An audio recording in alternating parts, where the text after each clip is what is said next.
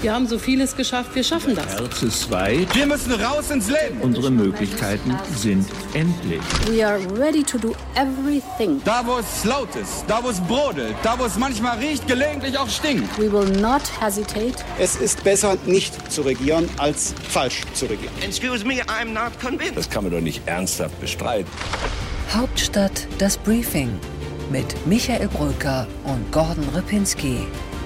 Live von der Pioneer One.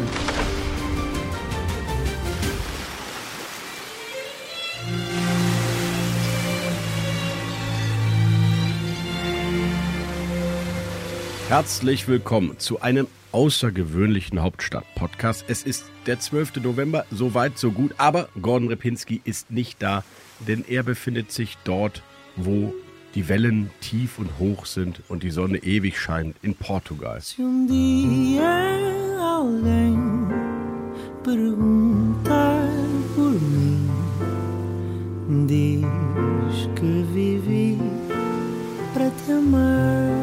Da fällt mir sofort das berühmte Zitat von Fernando Pessoa ein, der portugiesische Dichter: Das Leben ist eine unfreiwillige Reise.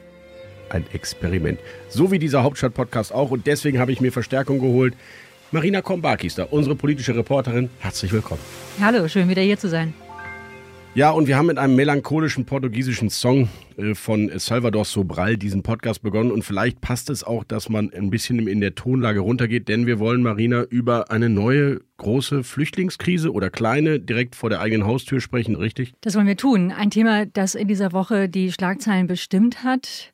Der belarussische Machthaber Lukaschenko lässt Migranten nach Minsk fliegen, Migranten aus Krisengebieten des Nahen Ostens, Afrikas, und lässt sie dann an die belarussisch-polnische Grenze weiterreisen, treibt sie womöglich auch dazu. Es gibt Berichte, wonach die belarussischen Schutztrupps in diese Flüchtlingsbewegung involviert sind.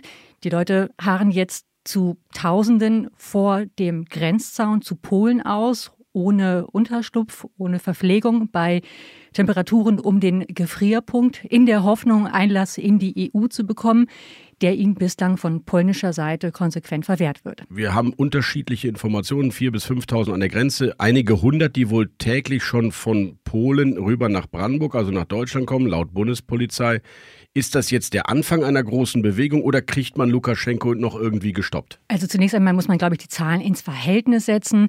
Es sind mutmaßlich um die 16.000 Migranten zurzeit in Minsk, in der Hauptstadt, mit dem Ziel, weiter in die EU zu reisen. Es sind offenbar einige Tausend, 3.000, 4.000. Da schwanken die Zahlen tatsächlich. Migranten, die vor der Grenze zu Polen ausharren.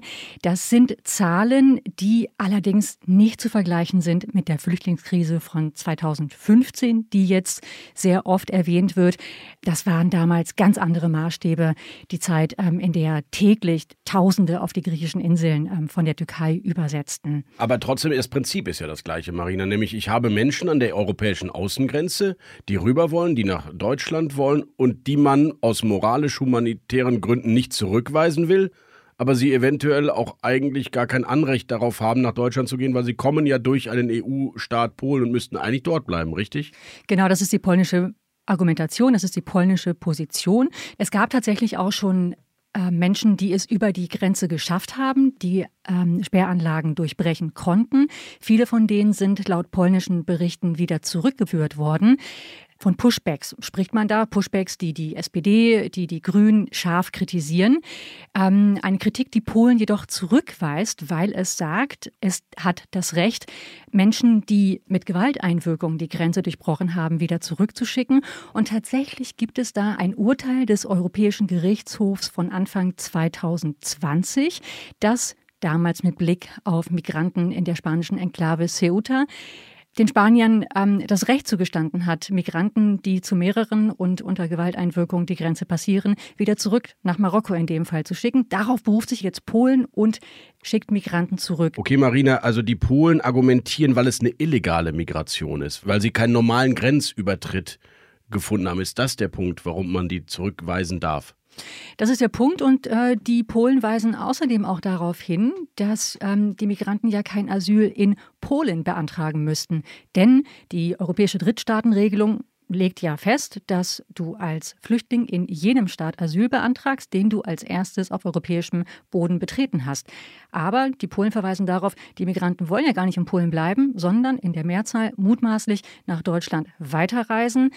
Deswegen hätten die Polen das Recht, sie zurückzuweisen, weil sie eben keinen Antrag in Polen stellen wollten. Aber warum kann man dann nicht einfach offen und ehrlich sagen, ja, die Polen, auch wenn sie uns gerade innenpolitisch irgendwie Sorgen bereiten und wir die vielleicht auch die Regierung nicht mögen, ja, die Polen haben das Recht, Migranten an dieser Grenze zurückzuweisen. Es ist sogar europäisches Recht. Warum sagt das nicht ein Olaf Scholz oder eine Katrin Göring-Eckardt? Ein Horst Seehofer sagt es zum Beispiel. Dass, ja, aber hat er nicht recht? Der Bundesinnenminister verweist darauf, dass europäische Staaten an der Außengrenze das Recht und die Verpflichtung haben, die EU-Außengrenze zu schützen und stärkt den Polen da den Rücken. Ja, und die anderen verweisen auf letztlich das politisch-moralische Argument. Das ist es, glaube ich, was sehr vielen auch in der künftigen Ampelkoalition Sorge bereitet, da jetzt vorbehaltlos das polnische, das harte, betont, ja, auch martialische Vorgehen der Polen zu unterstützen, weil es vielleicht schwer in Einklang zu bringen ist mit unserer Vorstellung von Humanität. Ja, das verstehe ich total. Und wenn man jetzt sieht, 0 Grad, viele Kinder, man sieht die Bilder, ja, das ist dramatisch, sicher. Und trotzdem weiß ich gar nicht, wie man das auflösen kann. Weil ich kann natürlich jetzt humanitäre Flüchtlingslager in Weißrussland, also auf der Seite der weißrussischen Grenze, bauen und denen dabei helfen. Dann habe ich trotzdem natürlich noch das Problem, dass da 10.000 Menschen sitzen, die irgendwann irgendwie weg wollen. Du hast ja sehr viele Flüchtlingscamps im Rahmen deiner Reportagen und deiner Berichterstattung erlebt. Dann harren die dort eben für Monate, manchmal für Jahre aus. Das ist ja auch keine Lösung.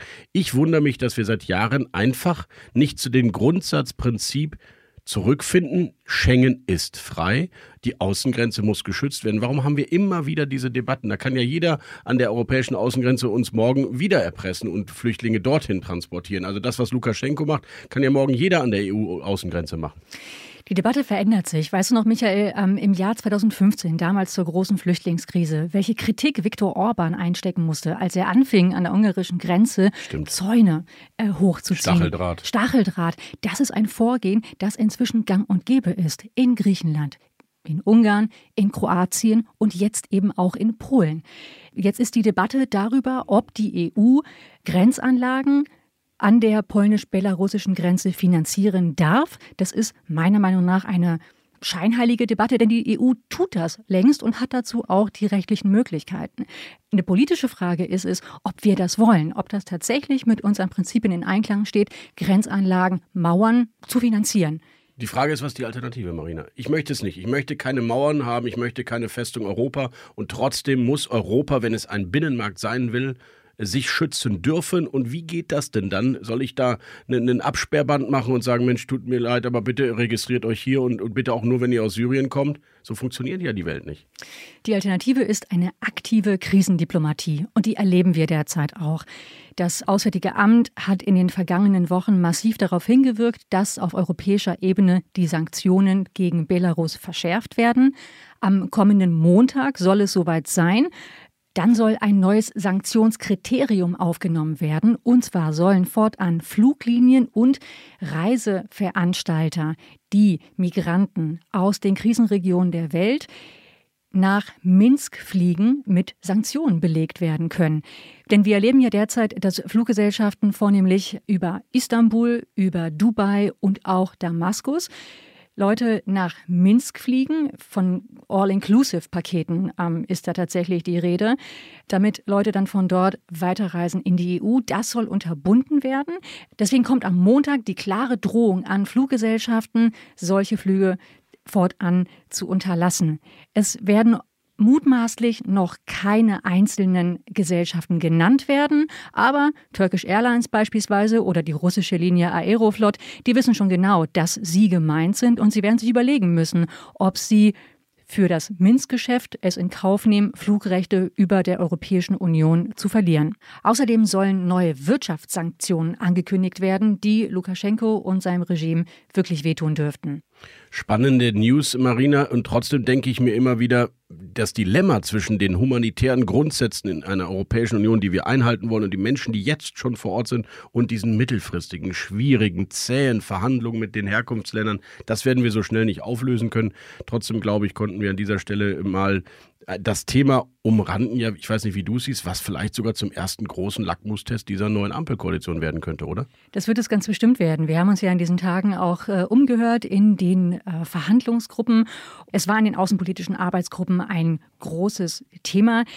Die künftigen Koalitionäre sind damit konfrontiert, dass sie ihre Ideale zur Flüchtlingspolitik mit der Realität abgleichen müssen. Wir haben es übrigens diese Woche auch schon gesehen. Die Reaktion der Grünen war ja interessant. Also man hätte ja erwarten können, dass da jetzt irgendwie ein humanitärer Hilfsappell oder was von Baerbock und Habeck zu vernehmen gewesen wäre.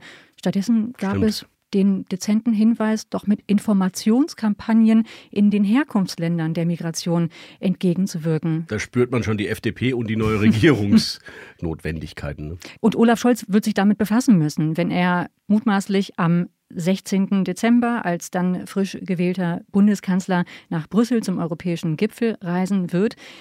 Dürfte das Thema Belarus, der Umgang mit tausenden gestrandeten Migranten vor den europäischen Grenzen zu einem werden, in dem Deutsche Initiative gefragt sein wird. Und ich weiß, wer das Thema weiter für uns und für Sie, liebe Zuhörerinnen und Zuhörer, beobachten wird, nämlich unsere außenpolitische Expertin und politische Reporterin Marina Kombaki. Vielen Dank. Danke dir. Unsere weiteren Themen heute. Im Deep Dive spreche ich mit unserem Chefkorrespondenten Rasmus Buchsteiner über den ersten richtig großen Konflikt in der Ampel und warum Grün und Gelb über das Finanzministerium streiten. Im Interview dazu der dienstälteste Bundestagsabgeordnete der FDP, der Chefhaushälter und zweifache Unterhändler Otto Fricke. Bei What's Right geht es um Friedrich Merz, Helge Braun, Norbert Rüttgen und wer sonst noch so in der CDU an die Spitze will. Und bei What's Left geht es um eine neue Twitter-Bewegung namens Lobbypost. Im kürzesten Interview der Berliner Republik ein Satz zu heute der mächtigste Journalist, ja Deutschlands muss man sagen, dpa-Chefredakteur Sven Gößmann. An dieser Stelle, liebe Zuhörerinnen und Zuhörer, Sie kennen dieses Spiel schon, blenden wir uns aus, denn wir möchten ja, dass Sie Pionier werden. Und ich kann Ihnen versprechen, es lohnt sich. Unser Journalismus ist nicht nur dieser Hauptstadt-Podcast, nicht nur Hauptstadt das Briefing, sondern wir haben ganz schön viel mehr zu bieten auf thepioneer.de. Unter anderem das World Briefing mit Sigmar Gabriel, den 8. Tag mit Alf Doan oder die Überstunde oder unser neues Ökonomie-Briefing oder unser Investment-Briefing und natürlich alles das, was Gabor Steingart schreibt, sendet und macht. Kommen Sie zu uns, werden Sie Pionier. join.thepioneer.de. Wir würden uns freuen. Hauptstadt das Briefing mit Michael Brücker und Gordon Ripinski. Live von der Pioneer One.